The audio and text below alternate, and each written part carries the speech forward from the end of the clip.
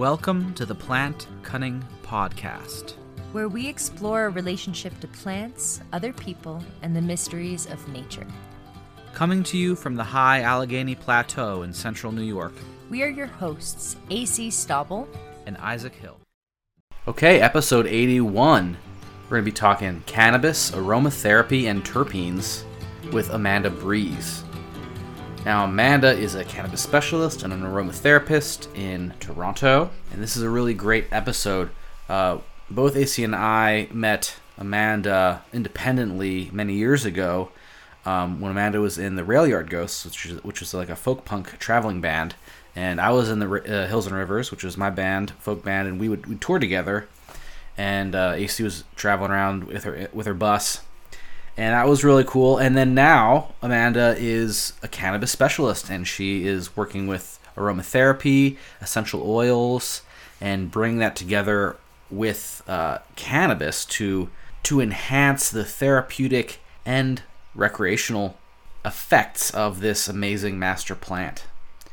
We get really deep into what terpenes are and how they work, and how there are actually the same terpenes in cannabis as in lemons and oranges and various other plants. We also get into why cannabis smells like skunk. And it's a really fun episode, so I hope you enjoy it. But before we get into it, I'd like to announce a couple things. So I'm going to be speaking at the Astromagia Conference, which is an online conference about astrology and magic, which will be October 8th through 10th. And there are going to be some amazing speakers, including Freedom Cole, Austin Coppock, Chris Warnock, who I've studied with and who has been on this show, Lee Lehman, and a bunch of other amazing astrologers and magicians, Demetra George, and some others, and more people that I don't even know because they haven't been announced yet. I'm going to be speaking on 17th century medical astrology, herbalism, basically like Blog Rave and Culpeper and natural magic, and it's going to be a lot of fun. I'm really excited for it. And you can get 10% off your ticket if you go to astromagia.am22rise plus. I think that's it. It should say there.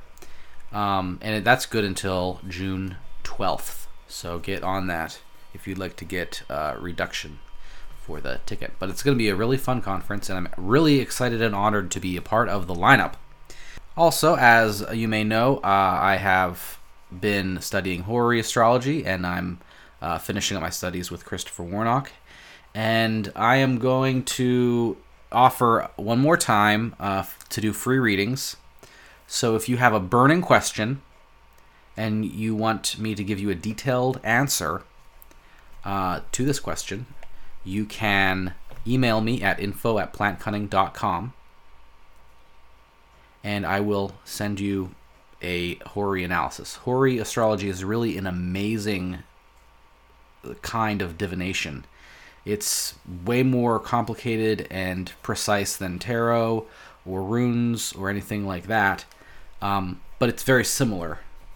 Tarot and runes can be better for other things, but Hori is really, really precise, really detailed, and it's taken me a long time to get good at it. But doing these free readings helps me get even better. And I will start offering these for payment, as a service in the future. So this will be the last time that I'll be offering them for free. So if you'd like to do that, and get a Hori reading from me, email me before, let's say, the end of June, and I will do a free reading for you. And this is not a natal reading; it's a Hori reading. So if you want to look up, if you type in Hori and Christopher Warnock into YouTube, he actually does a really great introduction to what Hori is and what kinds of questions are good. But really just any yes or no question I can answer pretty much. So hit me up for that. And without much further ado, here is the episode. Okay, so today on the Plant Cutting Podcast, we have Amanda Breeze. And I first met Amanda, so did AC. We met her back when she was hopping trains and playing ukulele with the Rail Yard Ghosts. And that was a wonderful time.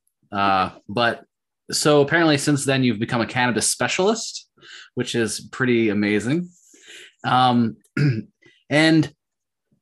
you specialize in aromatherapy and cannabis, and this is all really fun stuff that we're going to get into. But our first question is always, how did you come to the plant path?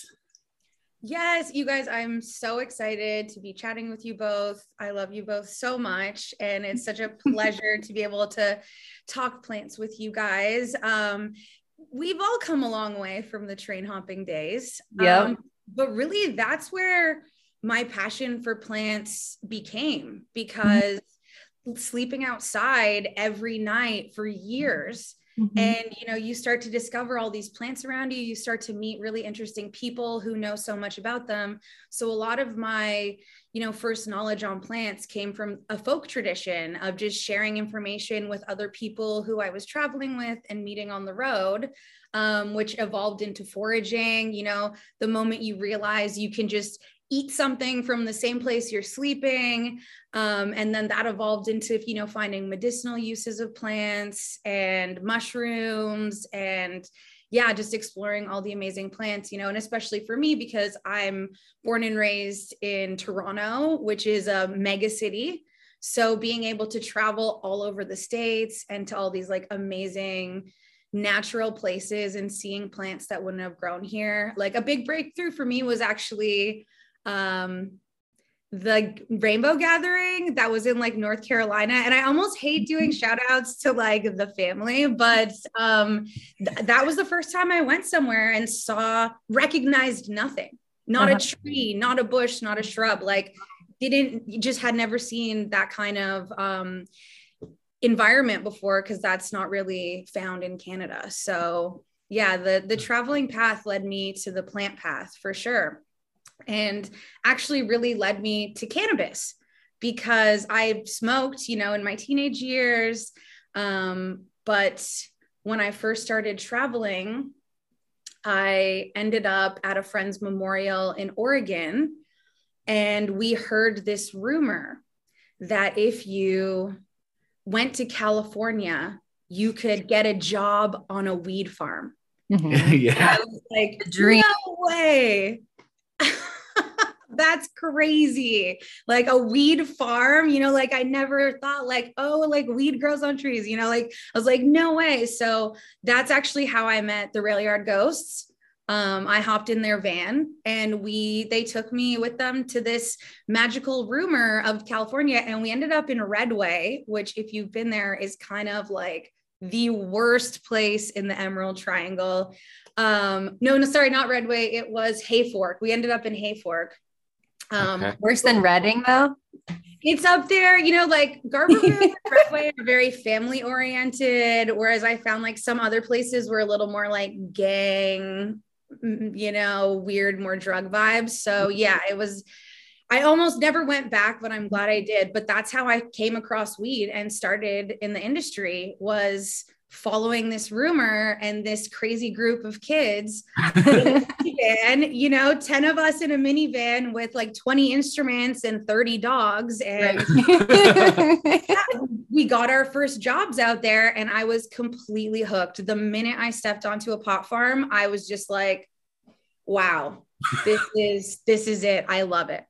Yeah. Was it just like all the terpenes in the air? Well, yeah, the smell. And also, if you've ever been to California, well, California, first of all, was like, oh my God, I'm Canadian and I'm in California. Like that was really cool too, to just like see the redwoods and explore just like that whole NorCal vibe. But then, seeing the plants, sun-grown, fields of cannabis, like as far as you could see, smelling it everywhere. Like I'll never forget that first time I drove down the 101 and you just smell it everywhere. Like it's so memorable. Yeah. So that was really huge for me, being able to work with the plants for the first time and see them in their natural state. You know, a lot of times if you're a cannabis consumer, you're only seeing the end product. You're seeing the dried, trimmed ending. And when you're there, you get to see the tree itself. You get to see it being chopped down. You're watching it dry. And then, you know, you start out as a trimmer. So then all of a sudden you're handling thousands and thousands of pounds, which you've never seen before. Right. They're just like sweeping up like a pound of weed a day from like the floor, and us like East Coast kids are like, oh my God, $1 million. Oh yeah. And you know, back then, that was like 2011, 2012. It was still, black market was still strong. And so anything smaller than your thumb, we would throw in a garbage bag, and at the end of the day, drag it into the woods and dump all these garbage bags of weed and rake them out. And it was like a weed graveyard of, like, every day you're pouring out garbage bags in the shake. And like, you know, when you're just a consumer living in a city, you save every little scrap, you save your stems, those tiny little stems, you have a little baggie of them and you're so proud, and it's like a year's worth. And then you're on this farm and they're like, yeah, it's time to take these huge garbage bags full of buds and throw them in the woods because we don't want them. So that was just, the volume of it was crazy. And just seeing the plants too, like untrimmed, everything looks so different and has such a different energy. So the Blue Dream, you know, it has these nice long fan leaves. It looks like a New Year's Eve party. They're all swirly and sparkles, and you see the purples and the blues. But once you start trimming off the leaves, you know, you get your standard nugs, and that's beautiful too. But it was just a whole different experience. It sucked me in, and I've never left. So then fast forward to now, what do you do now? And how do you engage with the cannabis plant these days? Yeah. So I still, I live in Canada, like I mentioned, so we've legalized in the past few years. So things are very different now. A lot of the legalized stuff is very locked up, super tight. You can't just walk around barefoot. You know, you got to wear the hairnets and the full gear, the safety gear and everything to experience the plant. So I've been lucky that I met a friend a few years ago who grows here in Ontario. He's from Organigrow, and he grows regeneratively. So it's something I've also, even in all these years, had never come across, because a lot of California is monocrops and, you know, outlifted beds or lifted buckets. So he does regenerative gardening, and I'm really lucky that I get to go and hang out and help out there throughout the year. So they have a bunch of plants on that property, and I like to go during harvest season and hang out with the plants. We grow a ton of herbs on that property. So there's like marshmallow and nettle. Hate nettle because it's always right where you need to be. There's always nettle growing right there. Knows where you're going to need to be at the end of the season. So yeah, it's really great out there. And we have all different kinds of cultivars that he's producing. And his approach with regenerative growing, we do like no-till soil. He makes all his own nutrients. So I really have gotten to experience this whole other side of organic cannabis that's truly grown with like so much love for the plant and so much respect for the soil, the water, the sun. Everything there is really perfect. It's just such a stunning property. With some chickens and all that fun stuff. So I get to have a little bit of the keeping the black market feeling alive by getting to work on this family farm. Cool. But on the legal side, things are a little bit different. So my day-to-day is like a lot of consulting and talking about cannabis with people who came from other industries that wanted to try their hand at legal. So a lot of folks you meet in the legal industry have never had that experience. Maybe they've never even been to a farm, you know, maybe they've just, you know, there's just so many marketing people, CEOs, like maybe they came from furniture, pharmaceuticals, like a lot of it is really having to explain the plant medicine from the ground up. And the thing with corporate cannabis and really corporate anything or pharmaceutical industry is they want to bring things down to their isolated elements. Yeah. So that's kind of the hardest part, is engaging with those types of practices, because when we were talking about cannabis medicine and cannabis plant medicine, it's the whole plant, it's the flavonoids, the cannabinoids, and the terpenes working together. Whereas a lot of legal industry products, we're taking the separate elements and putting them in and sort of reverse engineering a lot of stuff. Yeah. That's Yeah. interesting. That the farm that you're working at now sounds like a big difference than like the monoculture California grow farms Yeah. that, you know, we're probably familiar with. Or indoor grows, you know, But that's really nice that you get to, you know, kind of see all these different aspects of the industry. And now you're at the point where you can like share your knowledge with people that haven't gotten to see that, like you said, and haven't really formed the relationship with the plant. Cause as you and I know, it's a master plant. You know, there's some plants that, you know, just have a certain energy and power to them. And cannabis is definitely one of those. Yeah, that is exactly it. And so I definitely see a really big disconnect between that, you know, the energetics of the plant and being able to interact with it. Even something as simple as breaking up a bud with your hands before you roll it to smoke it, as we see the industry moving more towards vapes and dabbing in concentrates, which definitely have their place. The disconnect, you know, deepens. Yeah, true. Now it doesn't even look like a plant. It's like a little plastic thing that you plug in. And so the disconnect is becoming greater.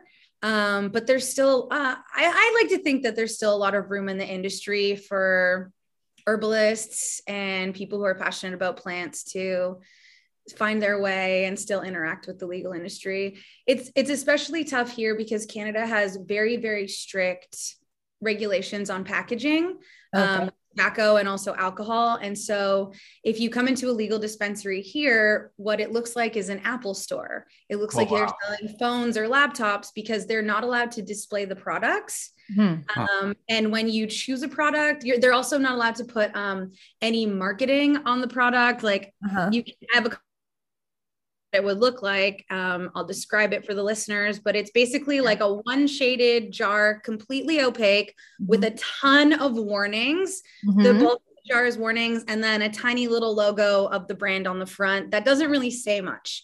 Yeah. So you actually can't see what you're buying before you buy it. Really? All the packaging is opaque. So that's also interesting because it means that you really have to buy a product based on what other people have told you is good. Yeah. And they don't give you a chance to smell it or see a sample bud or anything like that. No. You're just no, nothing like that. Yeah. So you can't ever see anything before you buy it. Everything's packaged up and they all have these stickers on them that can't be broken. It's like a Canadian tax sticker. So they can't even open it in the store and show you before you buy it. So it's further separated people from the plant because it's become a marketing thing. So which of the brands are marketing and how they market, it has to be very strategic because it's very restrictive in how you can market cannabis here as well. Again, like you can't always show pictures of the plant. So yeah, it's really quite, the legal industry is so different. And really it's a bit of a grab bag. You sort of never really know what you're going to get, and paying a higher price point doesn't ever mean you're getting a higher quality product. Yeah. So I guess, good thing there's still a black market. Yeah, and the black market here is definitely still alive. And yeah, fuck yeah, I love that too, right? Like it's a place on both ends, because the black market, if it wasn't for the black market, we wouldn't have a legal market. So it was all those drug war veterans who have paved the way for us to just walk around downtown, go into weed Apple stores and and then smoking it while you walk down the street, right? Like we've come a long way, but yeah, it's a very interesting industry to be in on the legal side. And you also make products, right? Yes. So I do make products. A lot of my products are still in the black market because bringing stuff into the legal end is quite challenging with all the regulations. But yeah, I love making products. So, you know, a lot of things clicked for me in the past few years. When California went legal, because I was Canadian, I was really loving that under the table money of the black market. And, you know, once all the farms I worked at decided to take the step into legal, it would have meant, you know, I have to get work visas and just everything would have changed. So it wasn't for me. And I was like, I'm just going to test the waters in the legal market. I moved back to Toronto and saw this class was happening.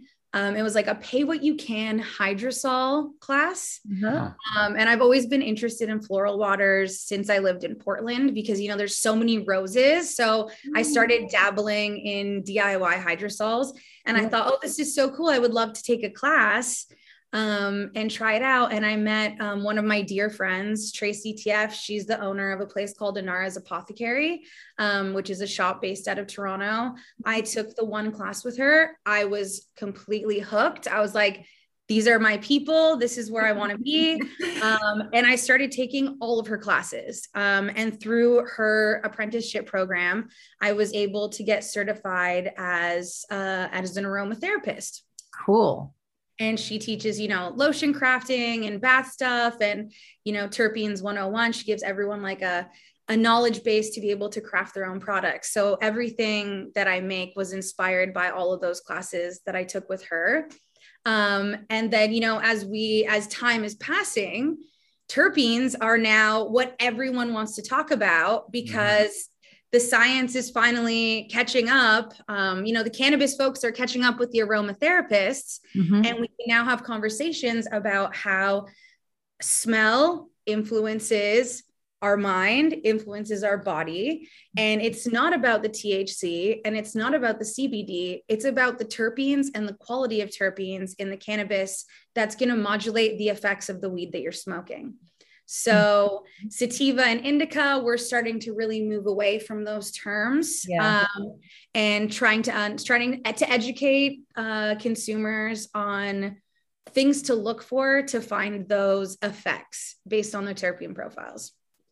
Yeah. So terpenes are an important constituent in a lot of plants and mushrooms too. And we had a conversation with Ben from Rasa, and he was talking about basically with reishi, it's like the terpenes in the reishi that give it the shellac shell. And that's what makes it an adaptogen, one of the things. But for those listeners who might not be so familiar, and for us to need a refresher, what is a terpene? Yeah, that's a great question. So a terpene is basically a volatile scent molecule. So it is smell. It is just what smell is. Everything that has a smell, when you look at its smallest parts, it's a smell molecule, and that's what's giving the aroma to all of these different things. So you find them in plants, you find them in mushrooms, you find them in some bugs.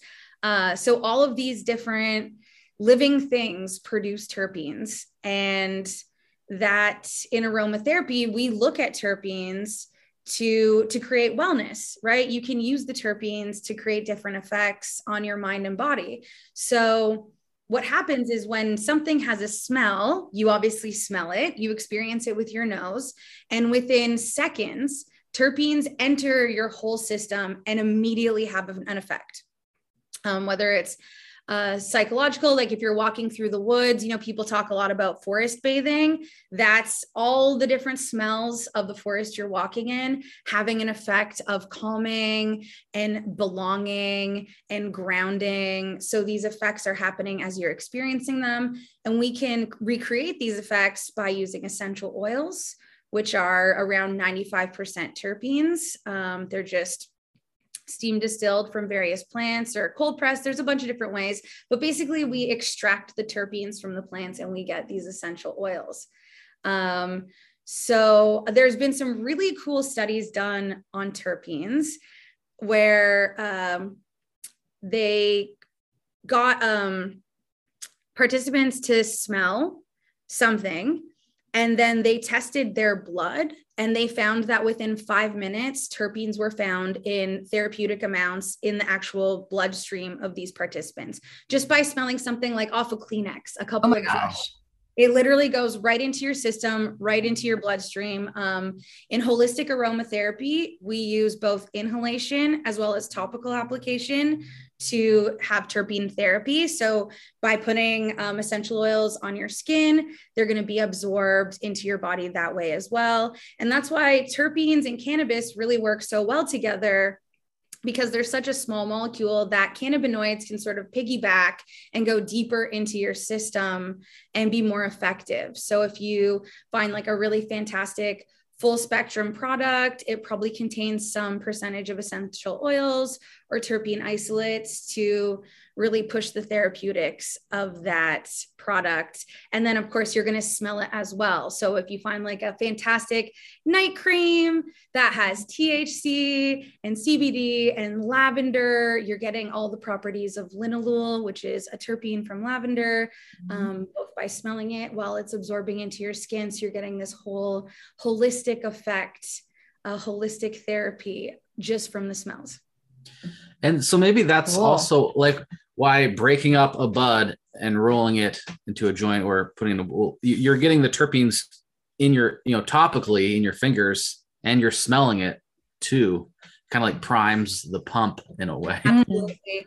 Another study I read about recently, they took cannabis essential oil. So again, they took, I think it was a Jack Herer plant, and they steam distilled it. They collected the essential oil of it.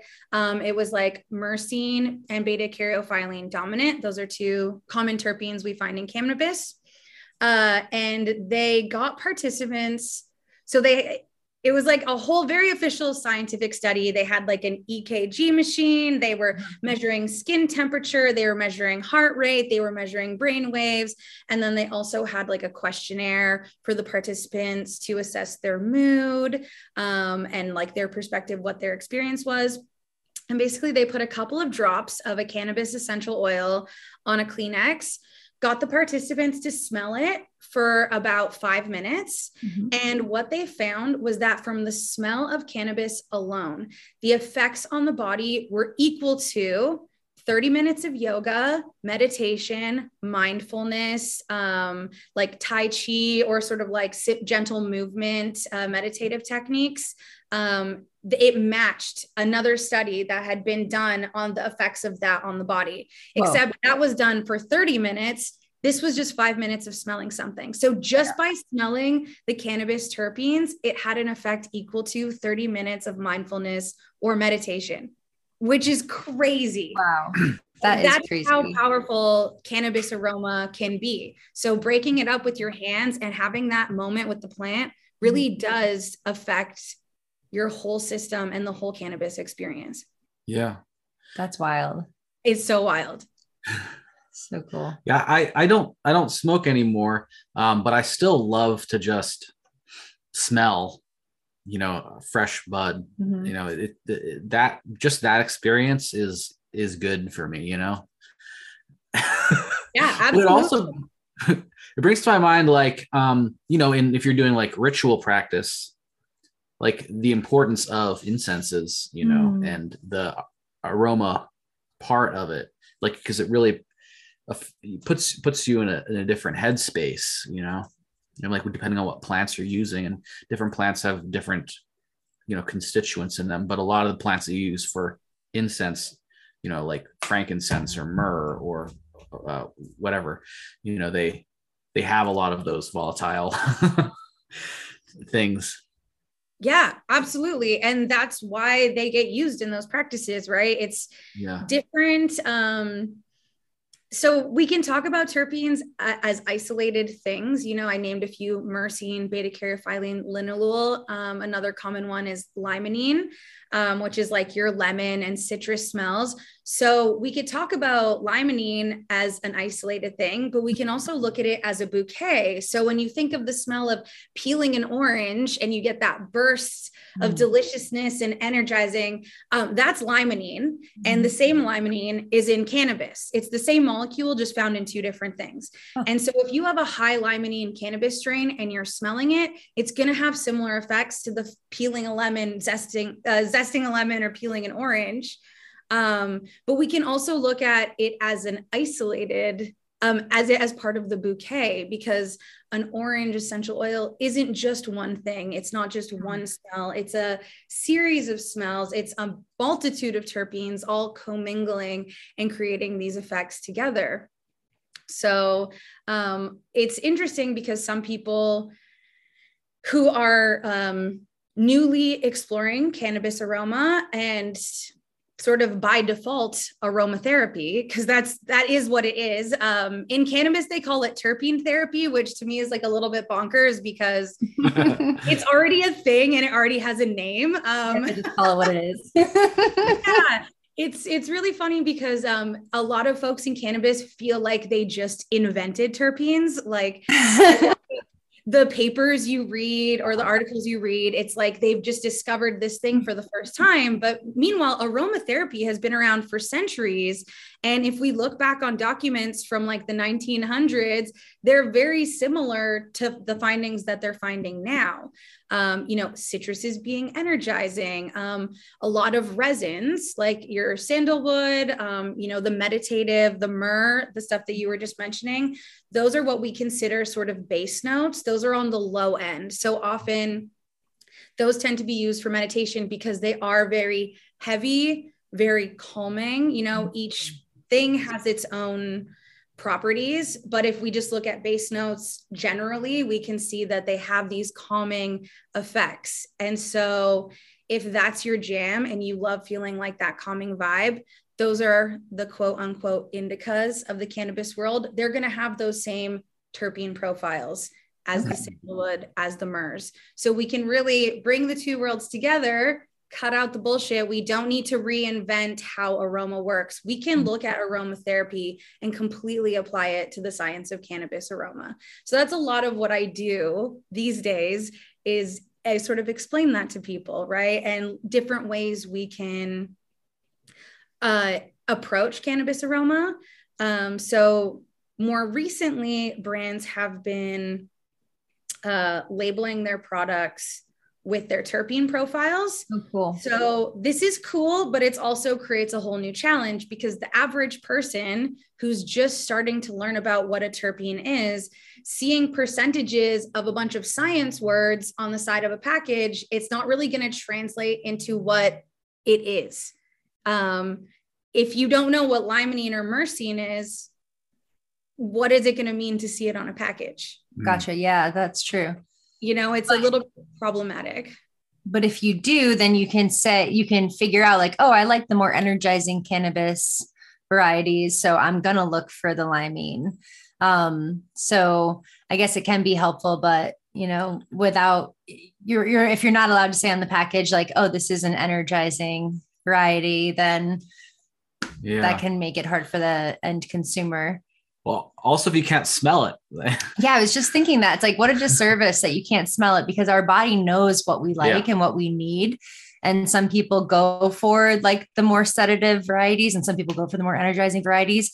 But if you have anxiety and you go for an energizing variety, then that might just further, that effect. And so that is sort of a big bummer that you can't smell it in Canada when you're purchasing. Yeah, until you've already bought it. And sometimes, it's not really labeled. So one of the things, there's some techniques out there that you can teach yourself when you're smelling cannabis, including, it sort of depends on your olfactory system, and that's sort of your smell system. And it's all happening in your general nose, face, forehead area. And so interpreters are people who interpret terpenes based on smell. And you can train your nose to determine whether something is basier or more higher notes by practicing how a smell feels. Okay. Okay, so you would take your jar, even though you didn't get to smell it before you bought it. So level 1, you take your jar home, you smell it. Like you just said, AC, did you like it? Did you not like it? Your body's response to it immediately, whether you know anything about anything, if you don't like it, it's probably not for you. Right. If that smell doesn't smell delicious, I want that, then maybe that wasn't the right strain to choose that day. Right. If you're having a good response to it, that's a good thing. Then we can take it to step 2, which is figuring out where in our nose we're smelling the aroma. So if you're finding it in the tip of your nose, it's probably more of an indica. It's basier. Okay. If you're smelling it more in your forehead, and you'll almost feel like a little vibration, forehead is going to be your sativas, your narrow leaf strains. And obviously if you're smelling it more middling, it's going to be middle leaf or medium leaf. Everything's a hybrid, but it'll be like, in between an indica and a sativa, what we would call a hybrid. So you can practice learning how to find these different smells, and you can practice it by using essential oils. So for me, I have a bunch of high-end terpenes that I've been working with to really hone those skills. But isolated terpenes are very expensive. And honestly, most often they're from botanical sources. They're not from cannabis, because you need so much plant matter to isolate a small 5 gram or 5 ml jar of terpenes. Every jar would just be prohibitively expensive. Yeah. So a lot of the times these terpene companies are just creating these extracts from other botanical sources, from woods, from oranges. So you can use essential oils, which are much more affordable, to practice this technique. Getting a really nice lemon essential oil and seeing, where am I smelling this? And you should be feeling it in your forehead. If you like the more meditative aromas, any of the resins, also things like rose or jasmine tend to be quite bassy. So I'm trying to stay focused here, but if you think of the high notes being often fruits, peels of fruits, that's generally what a top note would be in perfumery and aromatherapy. Those would be our sativas. Our middle notes would be herbs, things that are more herbaceous. And again, that'll be sort of middling, but it depends. Like cilantro might have a lot of limonene. So you have to start exploring all these different aromas. And base notes are usually resins, the woods, the roots of things, but also like the sexual organs of the plant. So jasmine is actually a base note. So some flowers, most flowers will be top notes, some flowers might be base notes. So there's some exceptions to the rules. But that's a good way to start practicing figuring out where things are.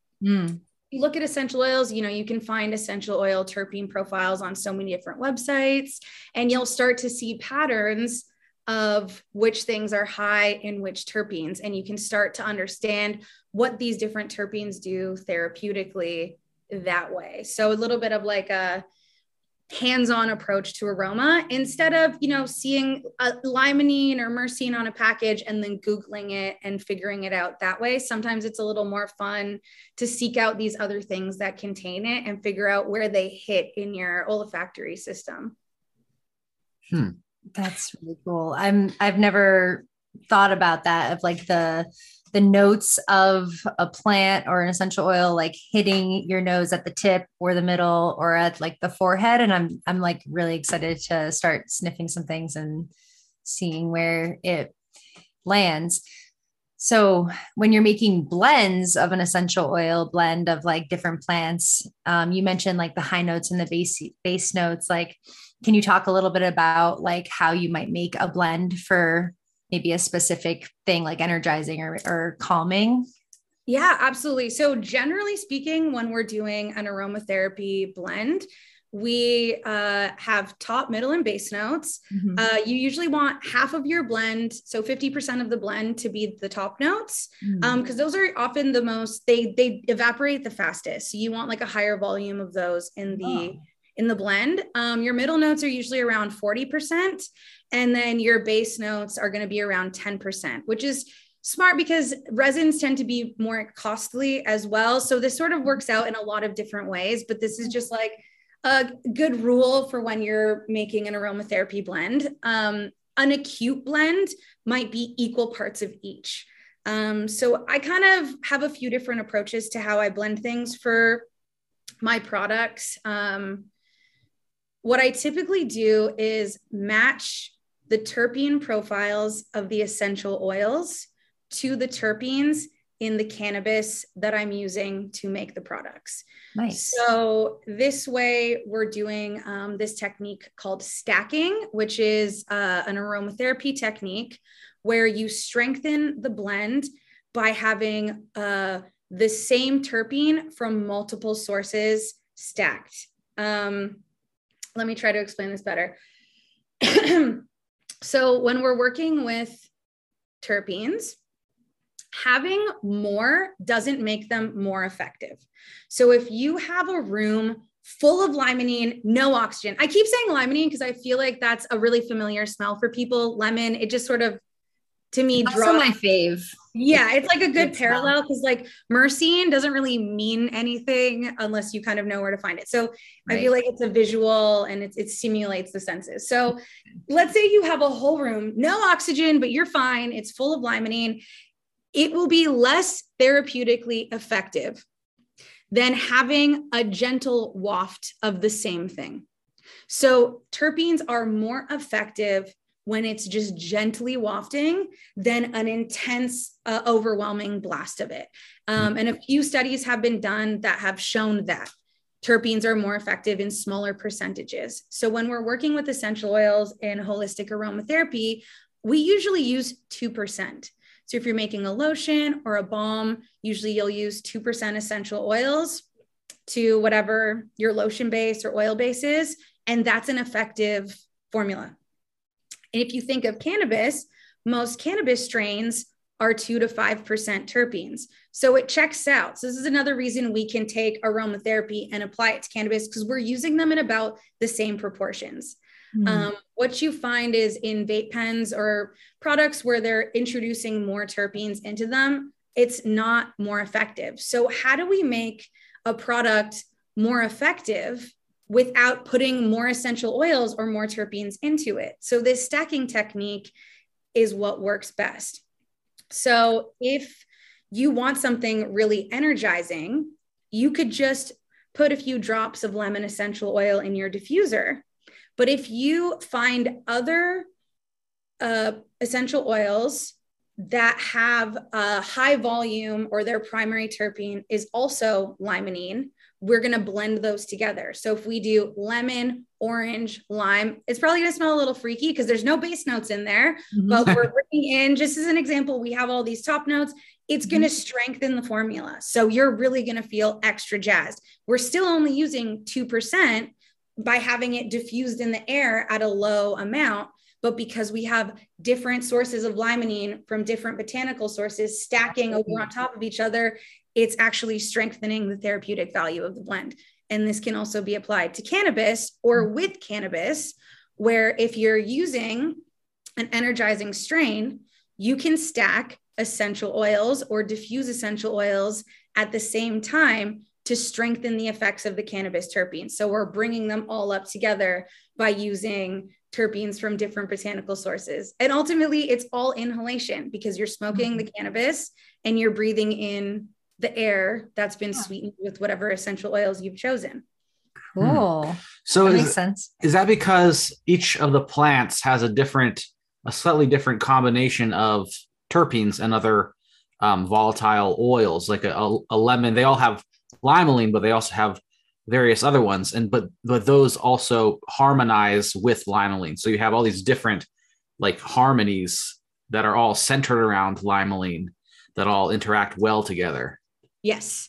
That's the bouquet. That's the aromatic bouquet. So we're bringing in all of these other terpenes because we want to talk about whole plant medicine. So if you just had isolated an isolated terpene and you just dropped it in your diffuser, it would not be as effective as something with that same terpene that had other things in it. This is the full spectrum. This is the plant medicine. We want all those other elements.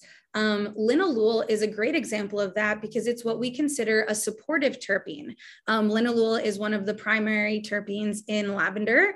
It's one of the ingredients that makes lavender calming. And when combined, when linalool is found in any terpene profile, it strengthens the effects of all the other terpenes present. So if you find a strain that has some linalool in it, scoop it up. If you're making a blend, add a couple drops of lavender to the blend and it'll strengthen all the other elements in that blend. And this is especially important if we take a step forward into the therapeutic value of terpenes. So one of the blends that I sell actually quite a lot of is an analgesic blend. It's a pain relief blend, and it features terpenes that are known to be pain relieving. And I take all these different essential oils that feature these terpenes and we bring them together. We make a blend that's pleasant, that people want to smell. It's a little spicy because beta caryophyllene, which is found in black pepper, is known to be pain relieving. So we have a little bit of spice in there. We have all these different things. We're bringing them together. And then just by smelling that aroma, it's going to have those pain relieving properties. So then if we bring in a strain or something that is also featuring that terpene, it's going to increase that value. And I always put a little bit of lavender in because I want to make sure that linalool is there to just rise the whole thing up and just strengthen that entire blend to be more effective therapeutically. That's cool. Really cool. Yeah. It sounds like an activator herb.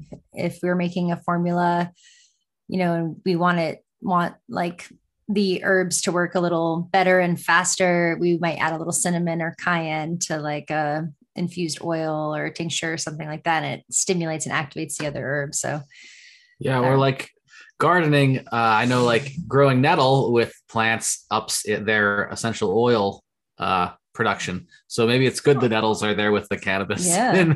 I didn't know that. That's actually really cool. Yeah. So, but that's a cool way to formulate. There was something else I was thinking though, is so you've got the aroma, but you've also got like the skin contact too. And so like with the weed, you're breaking up the weed that goes into your skin as well as into your nose.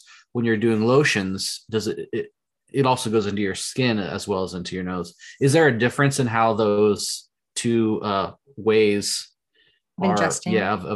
Yeah, intaking the constituents are, how are they different? Or yeah, well, when we're talking about cannabis, we're also bringing in cannabinoids, right? Yeah, that's the right. THC and CBD. Okay. So we have this whole other piece when it comes to talking about cannabis that we don't talk about with essential oils, which is the effects of cannabinoids on the system.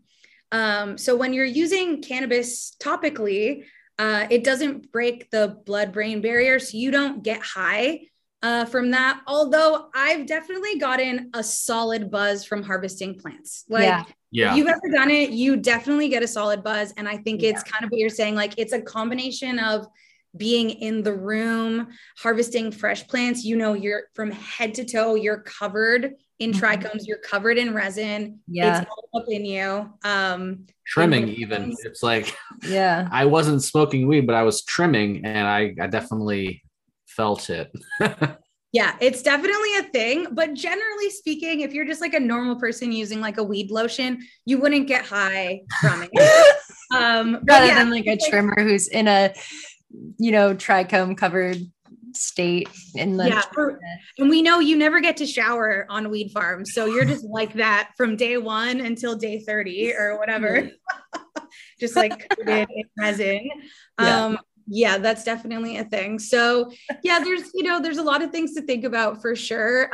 When it comes to terpenes, they're definitely being absorbed into your skin. They're definitely having different effects. And that's why we see like essential oils used a lot in skincare, because these terpenes can help with everything from headaches to varicose veins to dry skin to irritate, essential oils and plants, right? When we're using essential oils, we're just using very, very concentrated parts of the plant.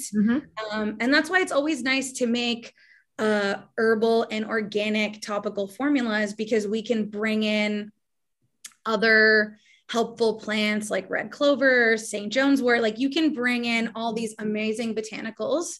You can bring in terpenes with essential oils. You can add your cannabis oil, and you can actually create extremely robust, therapeutic, medicated formulas that really work for people.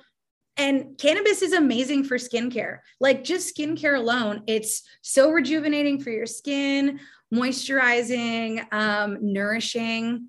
And then if we increase the dosage of cannabis in the product, then we have our pain relief when we're using THC, and CBD is generally more to treat inflammation. And so you can start to access different parts of the plant as well for depending on whatever kind of treatment you're seeking. Cool. So if you wanted to make a lotion or a salve with cannabis flower, you can just infuse it in the oils. Do you have to like use like a low heat, or can you just put it in a jar? Like how would you actually go about making it? Yeah. So there's some, DIY techniques, and then there's some like higher end techniques. I sit kind of in the middle, because a lot of what I do to make products now are those same techniques I learned on the road through people teaching me how they were making oils. It's all very similar. The difference between making a cannabis infused oil and making a red clover infusion is just that we want to calculate the dosage of cannabinoids in the product, in the final oil, whereas like most herbs, we don't approach in that way. Yeah. So cannabis is sort of unique, right? Because we factor in cannabinoids and dosages.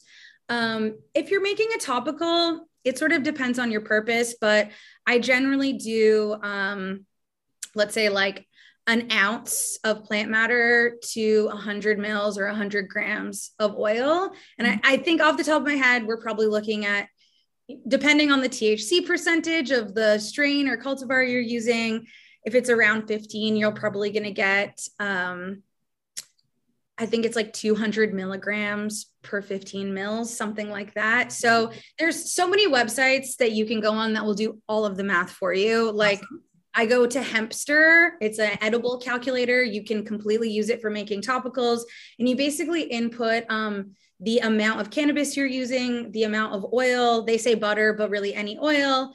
And then the number of servings, which would be kind of like the number of products you're producing. You do have to do a little sorting, but it's actually quite obvious once you do it once or twice. And then you can calculate how much you're putting into each of your products.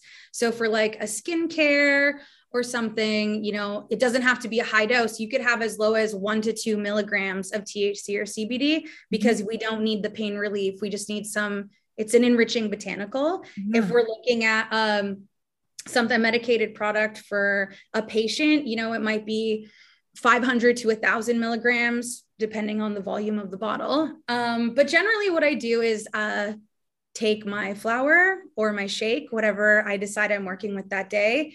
And the first step of making a cannabis topical is called decarboxylation.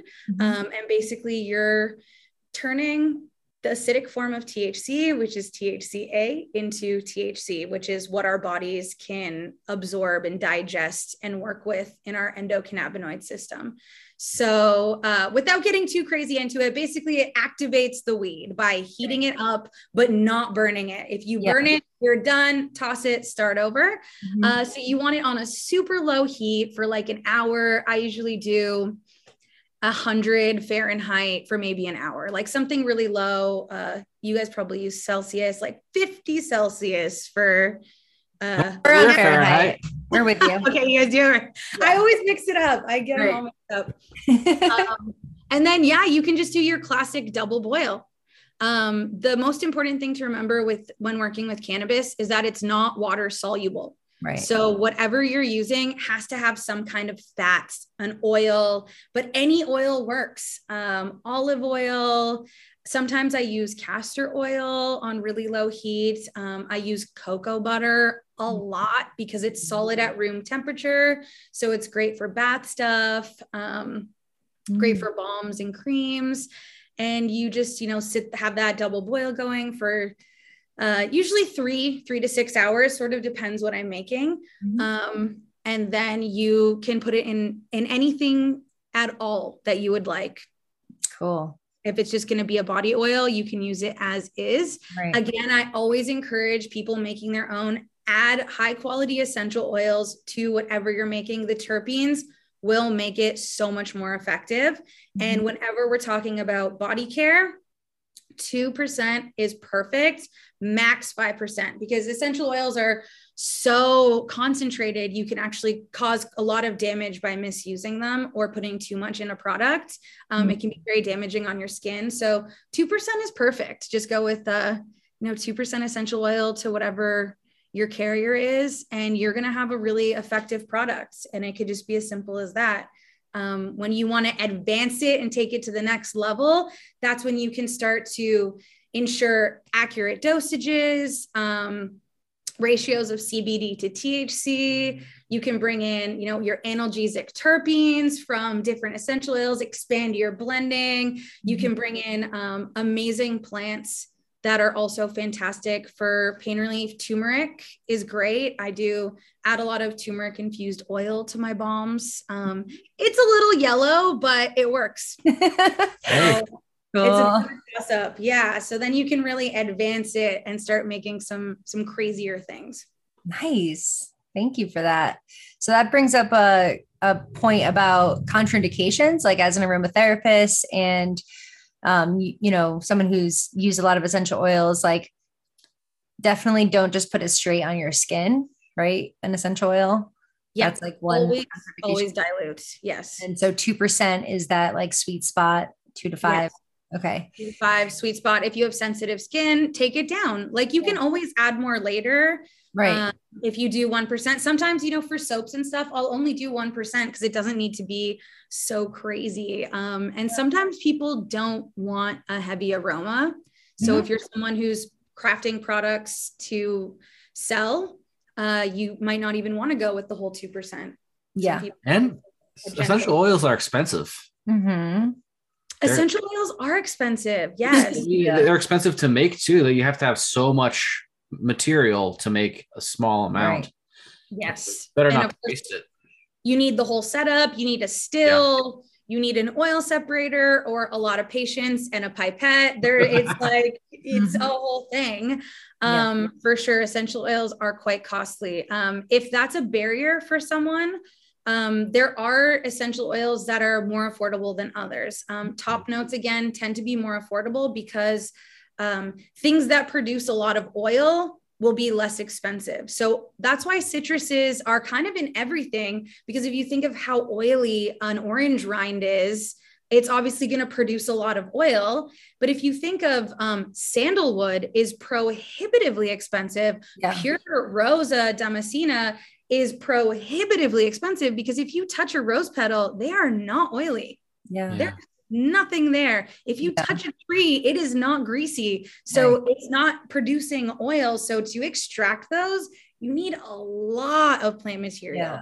So that's why those tend to be more expensive, because they're harder to produce. So you can find more affordable essential oils. But, I think it's one of those things where sometimes cost does matter, because you want to make sure you're using a high quality essential oil. If you find rose at your local drugstore and it's $15 for a 10 ml bottle, it's diluted. There's no way that's rose. It might even just be a fragrance. What's the difference of a fragrance and essential oil? Fragrances are often synthetic, and have other ingredients in them. Essential oil are pure extractions, either cold pressed or steam distilled, that come from just that plant. So there are ways to find cheaper ones, like Bulgarian lavender is quite exquisite, and everyone loves lavender, but you don't need to use imported Bulgarian lavender essential oil. You could use a lavender blend, which just means that it's several different types of lavender blended together. It doesn't mean it's a blend of other things. It's just like, it's not specifically Bulgarian. And that's what makes it more affordable. At the shop I work at, our higher end, more expensive oils, we dilute for you. So we'll offer like a 10% or a 3% diluted in jojoba. So you can still get the aroma, but you don't have to pay per drop. That's really cool. Yeah. So like a few weeks ago, I got some yarrow essential oil because yarrow is amazing for breast health. And I was making a self-massage breast oil. And I think it was like, I want to say like $40 a drop. Like it was crazy expensive. Wow. But I went there, I did that. But I got it diluted. Yeah. So it still has the properties, but I was able to get more for less while still using the pure quality therapeutic level essential oils. And it's blue, right? It is blue. Yeah. It has the like azulene thing. So is chamomile, which is too. Yeah. It was cool. It was really cool to see. So where is the line?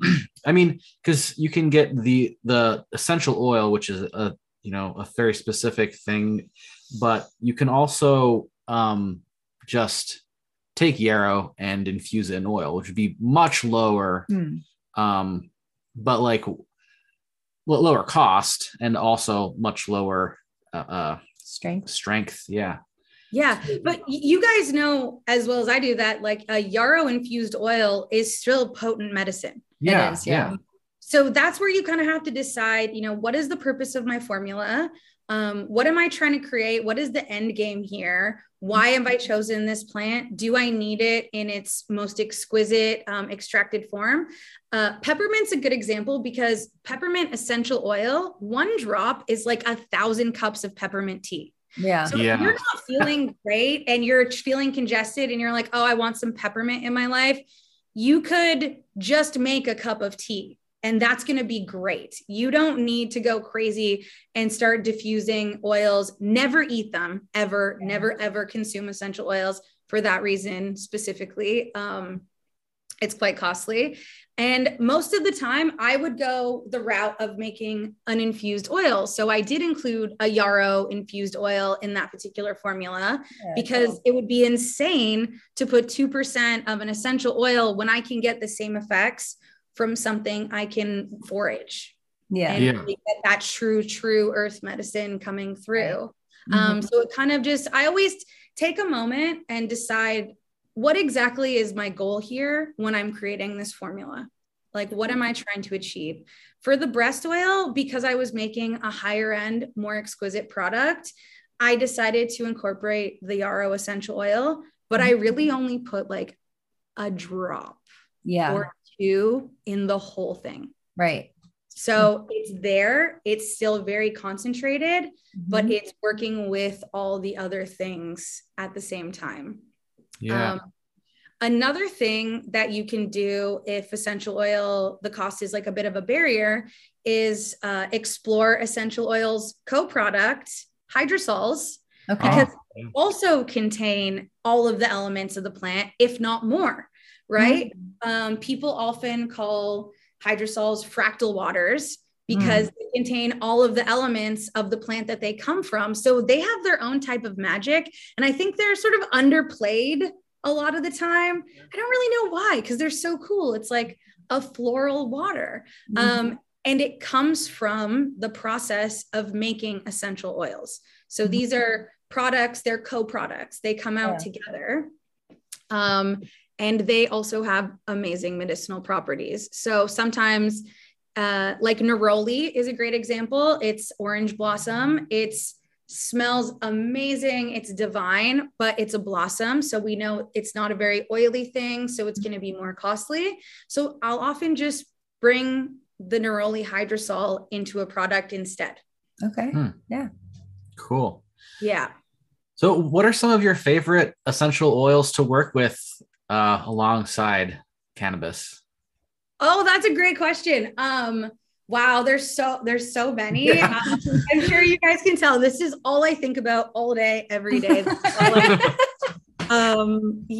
So a favorite essential oil. So I really love black pepper is really cool to me because it's has a very similar terpene profile to cannabis. And even though maybe I should explain cannabis, different strains smell so different, even though it's one plant. Every strain has a different terpene profile.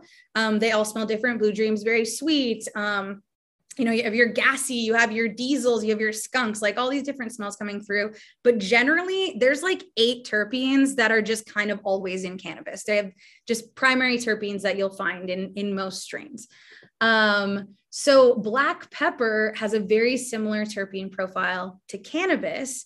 And what's unique about black pepper essential oil is that it also activates your endocannabinoid system. So it's not just cannabis that can activate your ECS. There's other plants that do it as well. And black pepper is one of them. So I always like to bring it into my blends because it's like that stacking thing, or bringing in the lavender. We're strengthening the formula by thinking, oh, let's activate the endocannabinoid system while we have CBD in our cream. So we're really going to get the anti-inflammatory effects, and we're really going to get those pain relieving effects.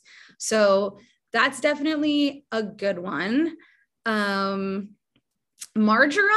is kind of underplayed, but pretty cool. I use marjoram a lot in my presentations on aroma because it's an herb. It's a kitchen herb, so it's quite common. And I always think it's fun, to bring in the kitchen herbs, because we're always thinking like sandalwood, Bulgarian rose, but it's like marjoram. It's there. It's there too. It's fantastic. And it's aromatic, and it does so many things when you eat it. And it's so good for your digestion. But it also has a very similar terpene profile to cannabis. And in that study that I mentioned earlier, where they found the effects of cannabis aroma equal to mindfulness practices, if you look at the terpene profile of the strain that they chose, it is almost identical to marjoram. So there's a lot of cool layers of things that you can get into when you're working with cannabis and essential oils. So those are definitely up there, but on their own, freaky. Like, I wouldn't want a black pepper lotion. That's not a thing. Like marjoram, what the fuck? Why would I want to smell like a kitchen herb? Like, I don't know, those things. So that's why we then have to factor in our blending techniques and complementary aromas and figuring out what is the purpose of this? What else do I need to put in this? How am I going to create blends? A blend can be as simple as 3 ingredients: your top, middle, and base note, or it can be as complex. Like, I have a Sweetheart massage oil that was designed to be seductive but energizing, and it's sort of like it's sort of just like a self-love oil. It has really high CBD, so it's like a body oil. And then I just loved it so much, I turned it into a balm. So then I have a balm version of it as well, which I actually wear as perfume. So that's a little cuckoo crazy because it's a CBD product. So it's like a really expensive perfume to wear, but it smells so good. And so that one has like the jasmines and ginger, and some more floral, notes that come through. But coming up here, future forward, I've been in having these amazing conversations with a terpene company that's based out of the States. And they sent me a big chunk of their catalog, which included Blue Dream, which everyone loves. Everyone loves Blue Dream. It's grape, it's fruity, it's floral. So I, future forward, will be actually working with cannabis terpenes to incorporate into my topicals, which could be a hit, could be weird. I don't know if people are ready to smell like pot, but I'm there. I'm living there. So that's I already do anyway. I already do. And I never notice until people come over and they're like, your place stinks. I live in like a nice condo now, but I work on a pot farm, so it's still, can't help it. Just my pet skunk. Yeah, pretty In the closet. And actually, the skunk thing, I'm really glad you mentioned it. That is like the biggest piece of news coming out of the cannabis aroma scene. Okay. There's this amazing author I'm completely obsessed with. His name is Avery Gilbert. He wrote a book called The Nose Knows. Okay. And he is a sensory psychologist who currently works a lot with cannabis aroma and doing studies on aroma. So he has this fantastic book. And I found him through this company, Abstracts, that makes these amazing terpenes.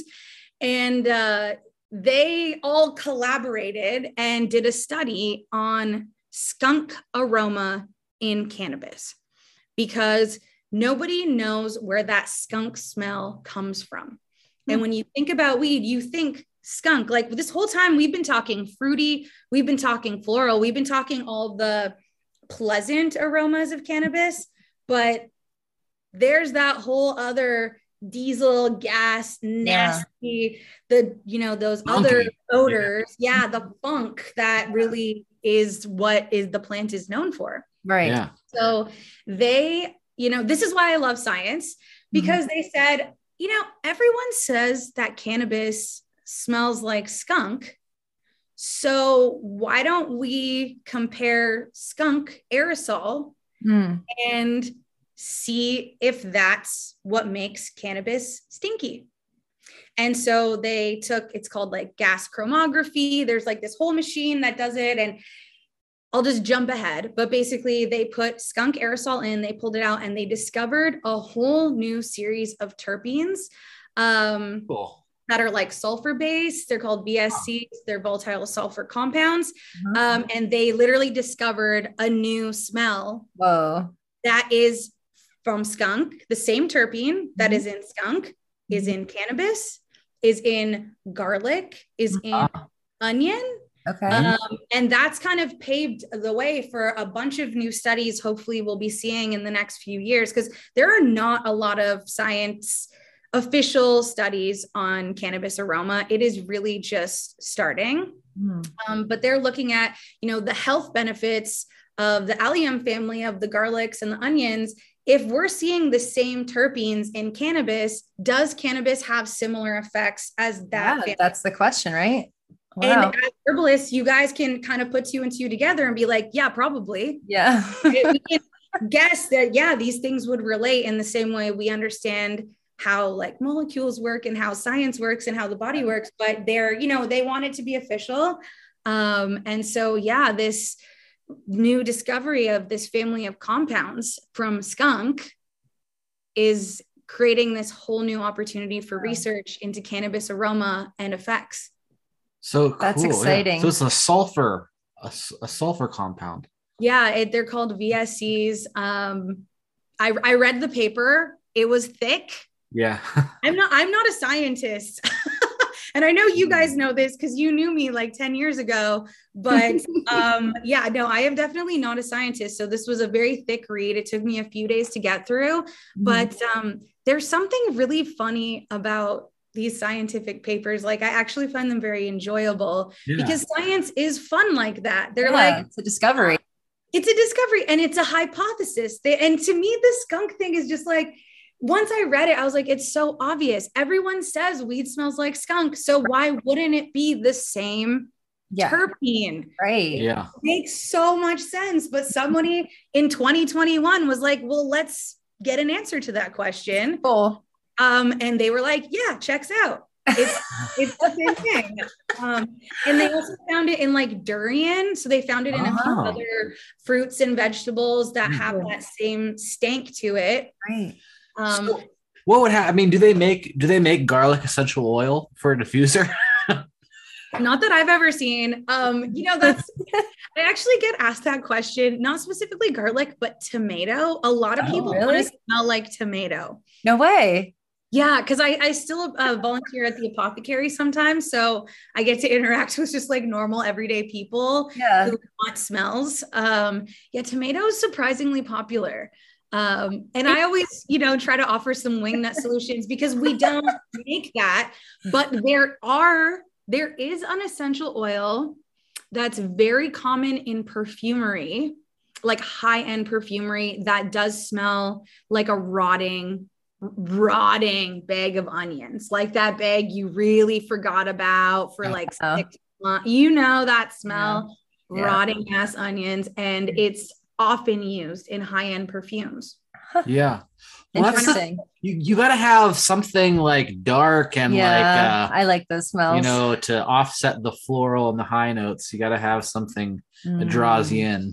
Yeah, that's classic perfumery. They always have some sort of stank in there somewhere to ground it. And that's the bouquet, right? That's why I like working with essential oils, because they would contain those little subtleties of things that you don't get from isolates.